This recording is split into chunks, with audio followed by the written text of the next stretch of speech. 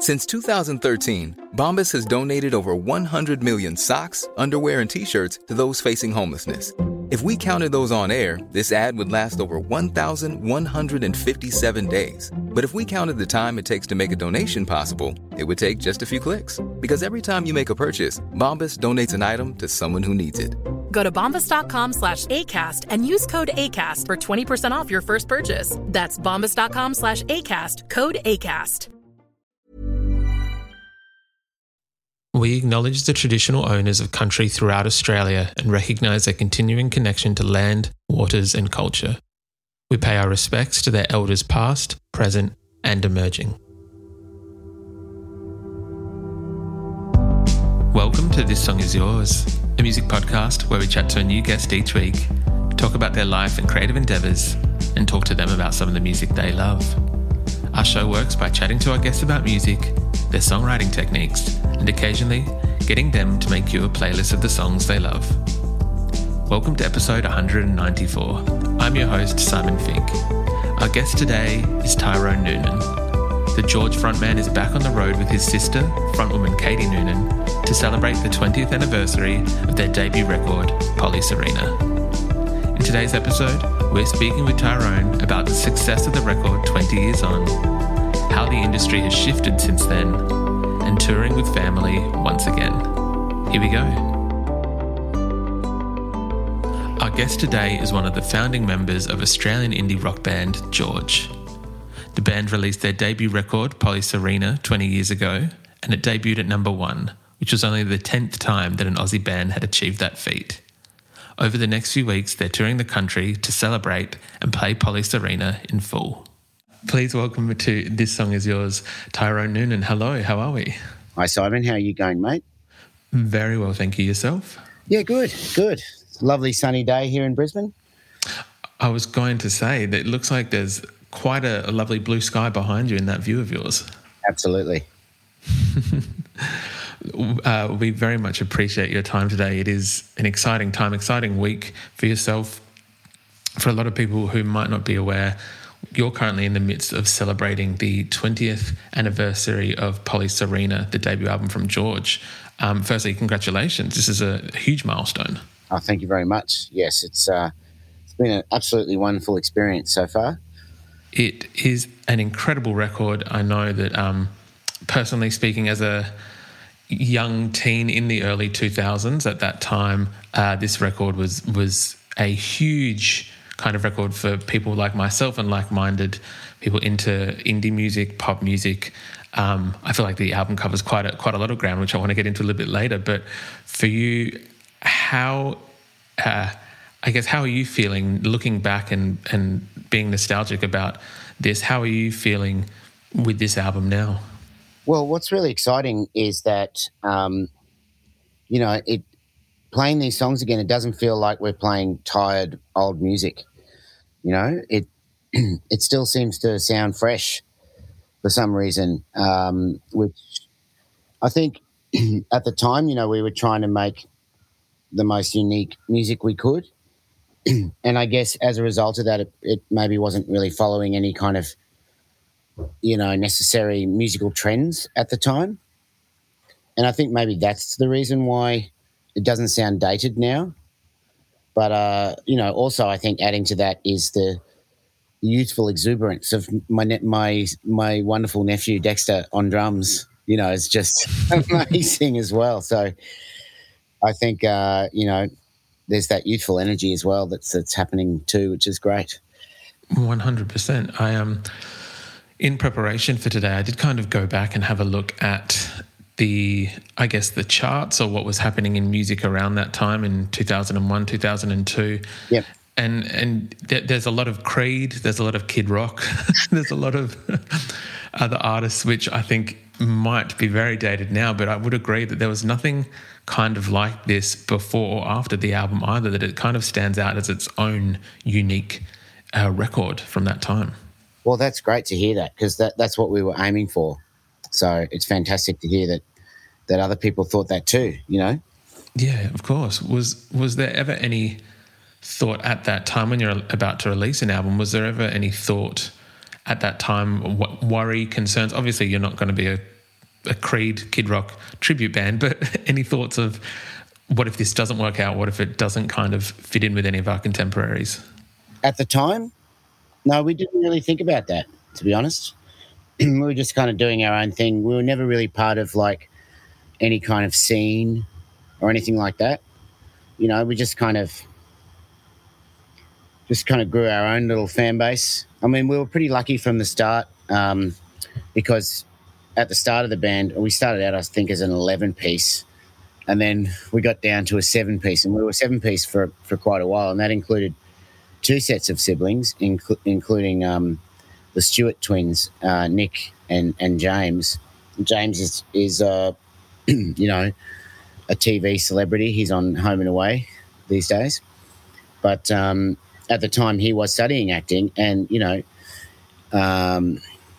actors and other creatives like that understand that, you know, their fellow artists need support.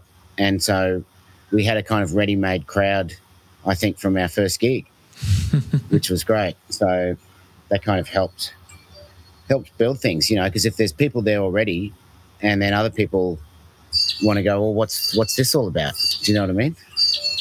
Well, of course, yeah. I'm curious because, as you said, it did start out as an 11, and then I think it whittled down to, I think that there was 9 or 7 at one point, and then eventually landed on the 5. Yes. What was that moment like when you got to 5? Was it kind of, there was a bit of a clarity thing there where you go, this is it, or was it just that that's how it ended up? Yeah, pretty much. I think so. That's what happened. Yeah. It was the sound started to really come together once we got down to the core 5-piece group. Yeah, absolutely. The record at the time as well, it became a bit of a, I want to say a monster in Australia. I think there was 6 ARIA Award nominations. There was 1 win for the band. And obviously hindsight is always 20/20, but were you surprised? I know we've been talking about the difference in the record compared to what was out at the time. Do you have any memory being surprised at the success of the record back then and thinking, why is this doing so well, but yeah, I guess wondering what was going on? Absolutely. I mean, a lot of people were saying to us before the album was released, you know, you guys are going to go number 1. We were like, yeah, sure, whatever. Like a little indie rock band from Brisbane is going to go number 1. We just didn't really think it was possible, to be honest. We used to kind of have a little chuckle to ourselves when people would say that. But then it turned up that it happened. I think we were in Yallingup in Western Australia having dinner after soundcheck for a gig, and I think that was with Spearhead. We were touring with Spearhead, and then, you know, our Nokia bricks, which they would have been at the time, all started buzzing, and, you know, with the news that we were going to debut at number 1, we were just jumping around like lunatics. It was just an incredible feeling, you know, because we didn't write music, you know, with commercial intention behind it, you know. The fact that it kind of became that successful is kind of still a bit of a mystery to all of us, really, except, I guess, you know, we had a lot of support early on from Triple J and other community radio stations, and, you know, we toured a lot on the back of that support, and so I suppose that's a big part of the story too, just getting out there and working hard on the road, you know.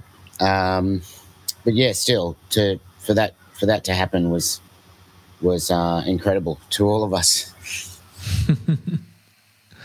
The record, I guess, birthed some incredible pieces of music there. I think that some of those tracks that really don't go towards any kind of normal form, not even normal form, but like your standard 3 minutes, 20 seconds pop song, that those songs really have stood the test of time. I think that I still hear Release when I go out shopping to certain stores. I feel like that still plays in a lot of places. Breathe In Now and Special Ones still do really hold this, for lack of a better term, special place in people's hearts. That's great. Back then, do you remember the songwriting process for the band? I imagine it was different kind of every track, but do you remember working on some of these songs and wondering whether you had caught something magic and something special in some of these brilliant tracks? Yeah, well, I guess the first thing to say is that essentially they're all live recordings with some overdubs.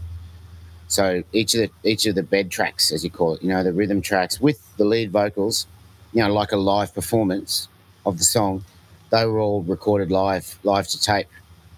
And I think there's something that kind of magical that you can't quite quantify that is captured when it's 5 people all making music at the same time. And I think that might be part of it, part of the reason for why it captured people's attention. And I think also, Katie's songs that you just mentioned, Special Ones, that was a really important song for a lot of women, I think, an empowering kind of song. And I think she wrote that when she was 19 or something. So I think it still blows her away that, it could mean so much to particularly much older women at the time too, But, I guess there's one thing, the music, but I guess all the lyrics also had some meaning too, I guess. So it wasn't like your typical pop song where it's probably, overall maybe a little more superficial. Not necessarily. Like some great pop songs are really deep, But by and large, your average pop song these days doesn't necessarily carry a lot of heavy subject matter. You know what I mean?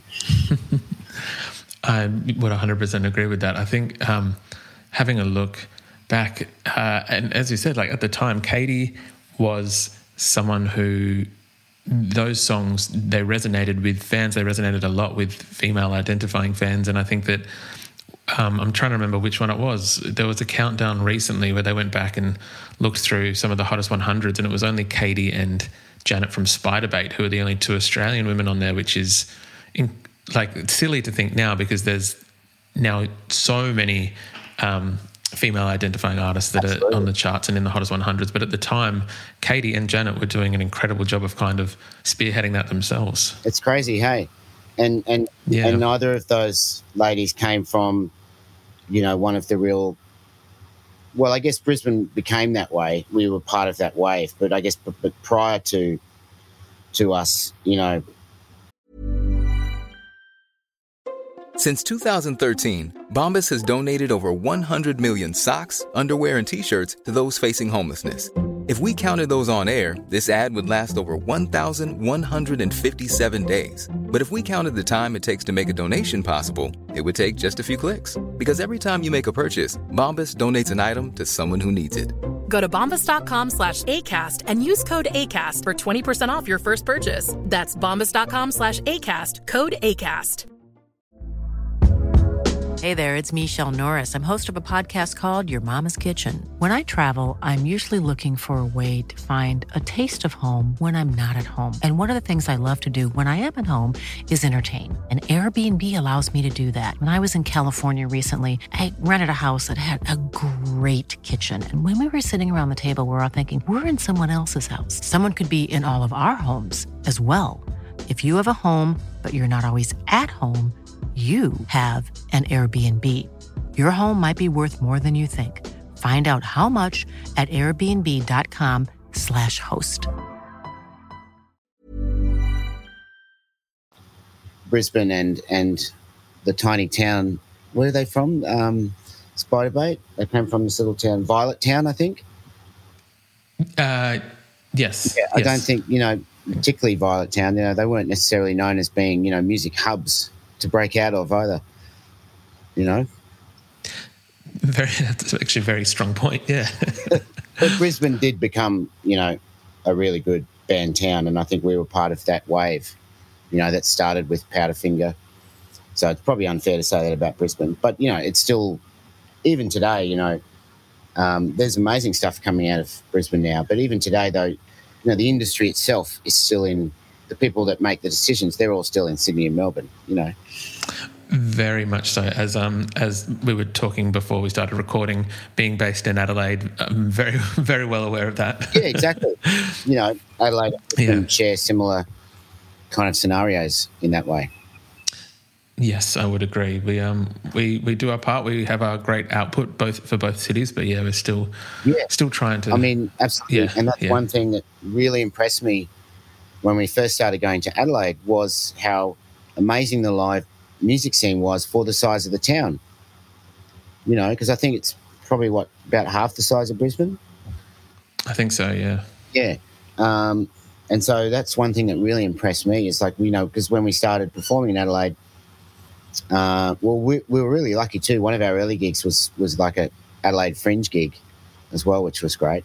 That was a special performance. We had Butoh dancers performing with us. Oh, yeah. That night.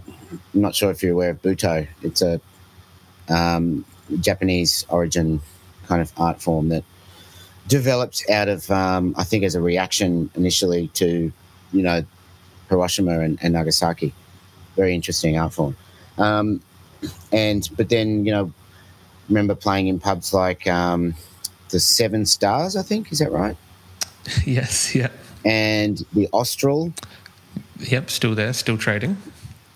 Great. And other pubs like that, working our way up towards getting to the Gov, It was fantastic. And I was always really impressed with the live music scene in Adelaide. I was like, wow, this is a really healthy music scene for a town of this size. It's amazing, pushing above its weight, basically. That's what I've always thought.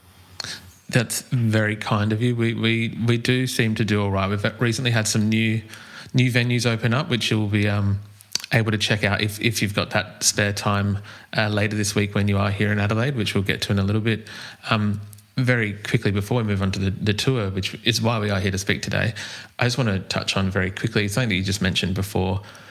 I guess the subject matter of some of the songs that might be in current music and some of the songs that George was tackling back then, because I feel that you guys were looking at corporate greed, you were looking at climate change, you were talking about the not so lovely aspects of relationships, which has been covered in song before, but I feel was done in a really unique way. And I feel that a lot of those topics still resonate well today.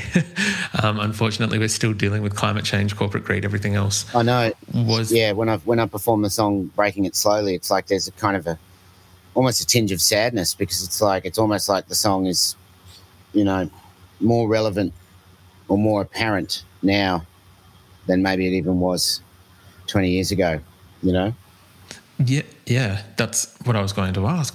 Have you found that now performing some of these songs already and kind of revisiting it, that they have either taken on not a new meaning, but they've taken on something that is still kind of resonating, still happening now?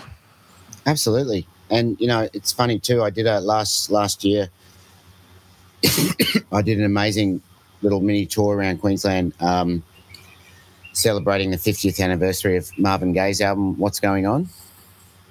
And he was really, looking back, it's 50 years old last year. He was so far ahead of all of his other contemporaries. And I even include, great socially aware songwriters like John Lennon and stuff, particularly when it comes to the environment, And that's like, a lot of people were singing about the struggles of African Americans, at that time. And I think he did that so well, and also talking about Vietnam and the war and the impact of that on the society back home. But his discussions about the climate and about the environment back then, and talking about ecology, it's just mind-blowing. He was so far ahead of his time. So it's humbling if you get the chance to write something that years later, is in some kind of similar vein. I would never attest to have ever written anything as good as Marvin Gaye, but yeah. Anyway. Look, I don't want to get myself in trouble with too many people of the music kind of purists, that I feel that George's Polystyrene does hold up to. We won't say it's the same as Marvin Gaye, What's Going On, but there are messages for each generation that I feel still kind of hold up and still ring true. Oh, that's awesome. Thank you so much, mate. That's wonderful. Now, as we mentioned, you are currently on tour. You've already played, yourself and Katie are touring Polyserene around the country at the moment in celebration of its 20th anniversary. You mentioned Dexter before, who is Katie's son, your nephew who's joined you on the drums, and I'm trying to think, I think it was, who have we got? Brendan and Steele also joining you on the tour as well. Yes. What have these shows been like so far? How's it been revisiting some of these songs? It's been a really life-affirming experience. It really has. It's a great bond, because Katie's done a lot of gigs in the past with Steele and Dexter, because they're the rhythm section for her Katie Noonan trio band, and so they already had that great connection. And then Brandon worked with Katie on Joni Mitchell tribute show, which was great. So it's a really great bunch of musicians that have come together, and it feels, it's 3/5 family, so it just has that really nice kind of energy on stage. It's beautiful. It really is. Very, very special experience. I can imagine that it does have a unique quality to it that you're kind of experiencing. Well, as you said previously, there were a different set of twins. Now it's kind of another version of like a family band in a way. Yeah. For Dexter, because again, talking about the song mechanics of George, some of these songs were quite, I don't want to say difficult, but like there's different time signatures, there's changes, there's all these kind of things going on at once. How did he find taking to this music? Has he mastered it so far? Yeah, he's an absolute gun. He's an absolute monster. A woman called Angela Fabian, who's a dear friend of mine, she became a finalist on The Voice a few years back. We were at the Pride Festival watching Katie's trio, and she said, this is what I miss about drummers. This is what I miss about the United States, drummers who are in the pocket. She's saying that about my little nephew. And I'm like, wow. Just blown away. Yeah. Yeah, he's an absolute gun. He's killing it. That's awesome to hear. As I mentioned, there are a few more shows, I guess, coming up this week. We've got Adelaide, and I think that there's Wollongong and Sydney over the next few weeks. That's right. How are you feeling about the last run of shows? So wrapping up, it's only a short celebration, but how are you feeling about wrapping up those shows and then kind of, I guess, not putting them to rest once again, but having this run completed? Yeah, it's amazing. I'm sure there'll be a slight tinge of sadness on the last night, because it's so much fun to be able to just do this, It's, are they 12 inches or 7 inches? Am I getting a perspective thing? They are 12 inches. Oh, yeah, right. Okay. It's a distance thing. So where are you doing this from? Is this your home or is this a shop? This is our little home office / studio. I love it. That's fantastic. So cool to see records up on the wall. You've given me the perfect segue. I, as of I think a few weeks ago, I put in my pre-order for the Polyserene LP that is coming out in November. I believe this is the first time it's been pressed on vinyl. That's right. And I can inform you that it sounds amazing. It actually sounds much better than the CD, as long as you've got a decent system, of course, because that's the only thing with vinyl is it's an expensive art form if you want it to sound really good. But then it does sound really good. If you're willing to spend a little bit of money, it sounds incredible. So I've got a mate who's got an incredible audiophile system and these ridiculous headphones that are like supposedly the best in the world or whatever. So he's a radiologist, you see, so he can afford these things. Anyway, I listened to it on that and I was absolutely blown away. Like the separation between the instruments, you could hear all the separation. Because I always felt like the final mixes that we were hearing in the mixing room, when we got the CD back, it didn't quite sound the same. It's kind of like more mashed together because, we originally recorded to tape and then it's transferred to 24-bit audio. right, for the final masters, and CDs are 16-bit and also 44 kilohertz. So it is kind of like a more compressed format in the first place. You know, it's not. Yeah. It's obviously much better than MP3, but it is still a compressed format. So to hear this music now in an uncompressed format on vinyl, it's just fantastic. So yeah, if you have a decent system, and it's 45 too for all the audiophiles out there, 45 up, double vinyl.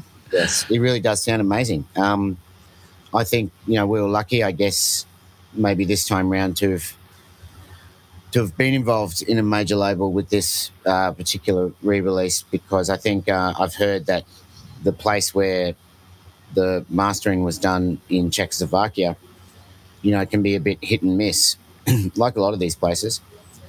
But apparently, you know, they have their A team, their B team, you know, right down to their G team, I think. And okay, that might be an exaggeration, but I think we obviously got the A team or someone that really cared about the music in you know, doing the vinyl master for this re-release. So yep, it is very exciting. We will make sure that the link to the pre-order site is included into the show notes of this podcast, so anyone listening to this conversation can go ahead and do themselves a favor and pre-order the record. That's right. And if you pre-order, sorry, go on. No, you go. Oh, if you pre-order the record at the show, and then you show our merchandise seller the receipt, then you can get a signed art card, which is basically the front cover of the record, which we'll sign for you on the night. That is brilliant. Because, yeah, we'll make sure that is known. Unfortunately, they couldn't get the vinyl ready in time for the tour. Look, again, some people I feel have been waiting years for this, and so I think the arrival of the vinyl is people are happy enough. They're not too fussed on they're happy to wait a few more weeks if it means that they get it in their hands. Yes, you've been waiting 20 years, so another few weeks doesn't matter. Tyrone, usually would ask our guests like what they're currently listening to, if there is anything that is on high rotation for yourself at the moment. Oh, interesting. Well, lately it's been more retrospective stuff, because Katie mentioned in an interview that she thinks that the band ELO, Electric Light Orchestra, is part of the DNA of our band. So I've been going back and having a retrospective, because I know, like, they're a big influence on me, but I didn't necessarily see how much of an influence they were on my songwriting or my tone selection or part ideas or arrangement ideas. Excuse me, and things like that. So I've been listening to a lot of ELO lately and noticing, oh gosh, okay, I think being able to step back, be a bit more objective, and realise, yes, I think she might be right. I just couldn't see it. Yeah, I'm like, in real time, I'm trying to think of some ELO songs and apply them to George tracks, and I can kind of see that there might be some certain facets or even sounds there, but that's a very interesting point. Yeah, well, people who don't really know the band will probably just know the more kind of cheesy pop hits, you know. But, yeah, some of their songs are just incredible, you know, amazing. And the arrangements are just breathtaking, you know, genius. It's pop genius, a lot of it, yeah. Anyway. Look, I very much appreciate that insight. I think going back and might have a look at some of those deeper cuts of ELO this evening or later tonight when going through the editing of this podcast. Start at the first record, man. The first record will really spin you out, because it's like they were definitely like an art rock, you know, prog ensemble basically at that point. But then it's really interesting. There are these little bits where Jeff Lynne goes into, like, you know, some kind of semblance of a song, and you can see the kind of the embryo of his songwriting kind of starting amongst all this weird weird time, kind of like all this kind of weird stuff. Then comes this tiny little pop moment, and you see, there it is. There's the seed, the germination of what's to come. It's really interesting. Yeah. That's incredible. I think I will start with the debut record and then work my way up from there. But Tyrone, thank you very much for being on the podcast today. I do appreciate it. Congratulations again on the 20th anniversary of Police Arena and the tour, which is continuing through. We'll put all the details in the podcast show notes. But thank you again for coming on. No worries.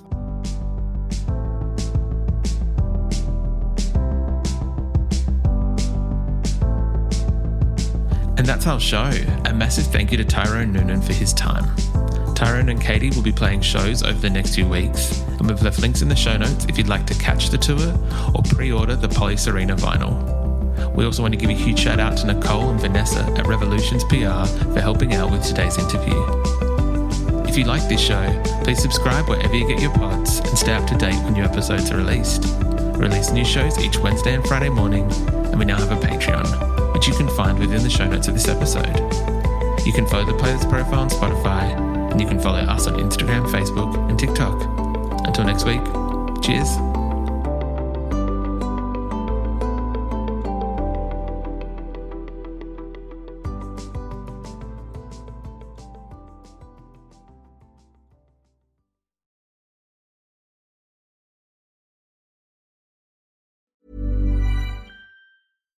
Hi, I'm Daniel, founder of Pretty Litter. Cats and cat owners deserve better than any old-fashioned litter. That's why I teamed up with scientists and veterinarians to create Pretty Litter. Its innovative crystal formula has superior odor control and weighs up to 80% less than clay litter. Pretty Litter even monitors health by changing colors to help detect early signs of potential illness. It's the world's smartest kitty litter. Go to prettylitter.com and use code ACAST for 20% off your first order and a free cat toy. Terms and conditions apply. See site for details.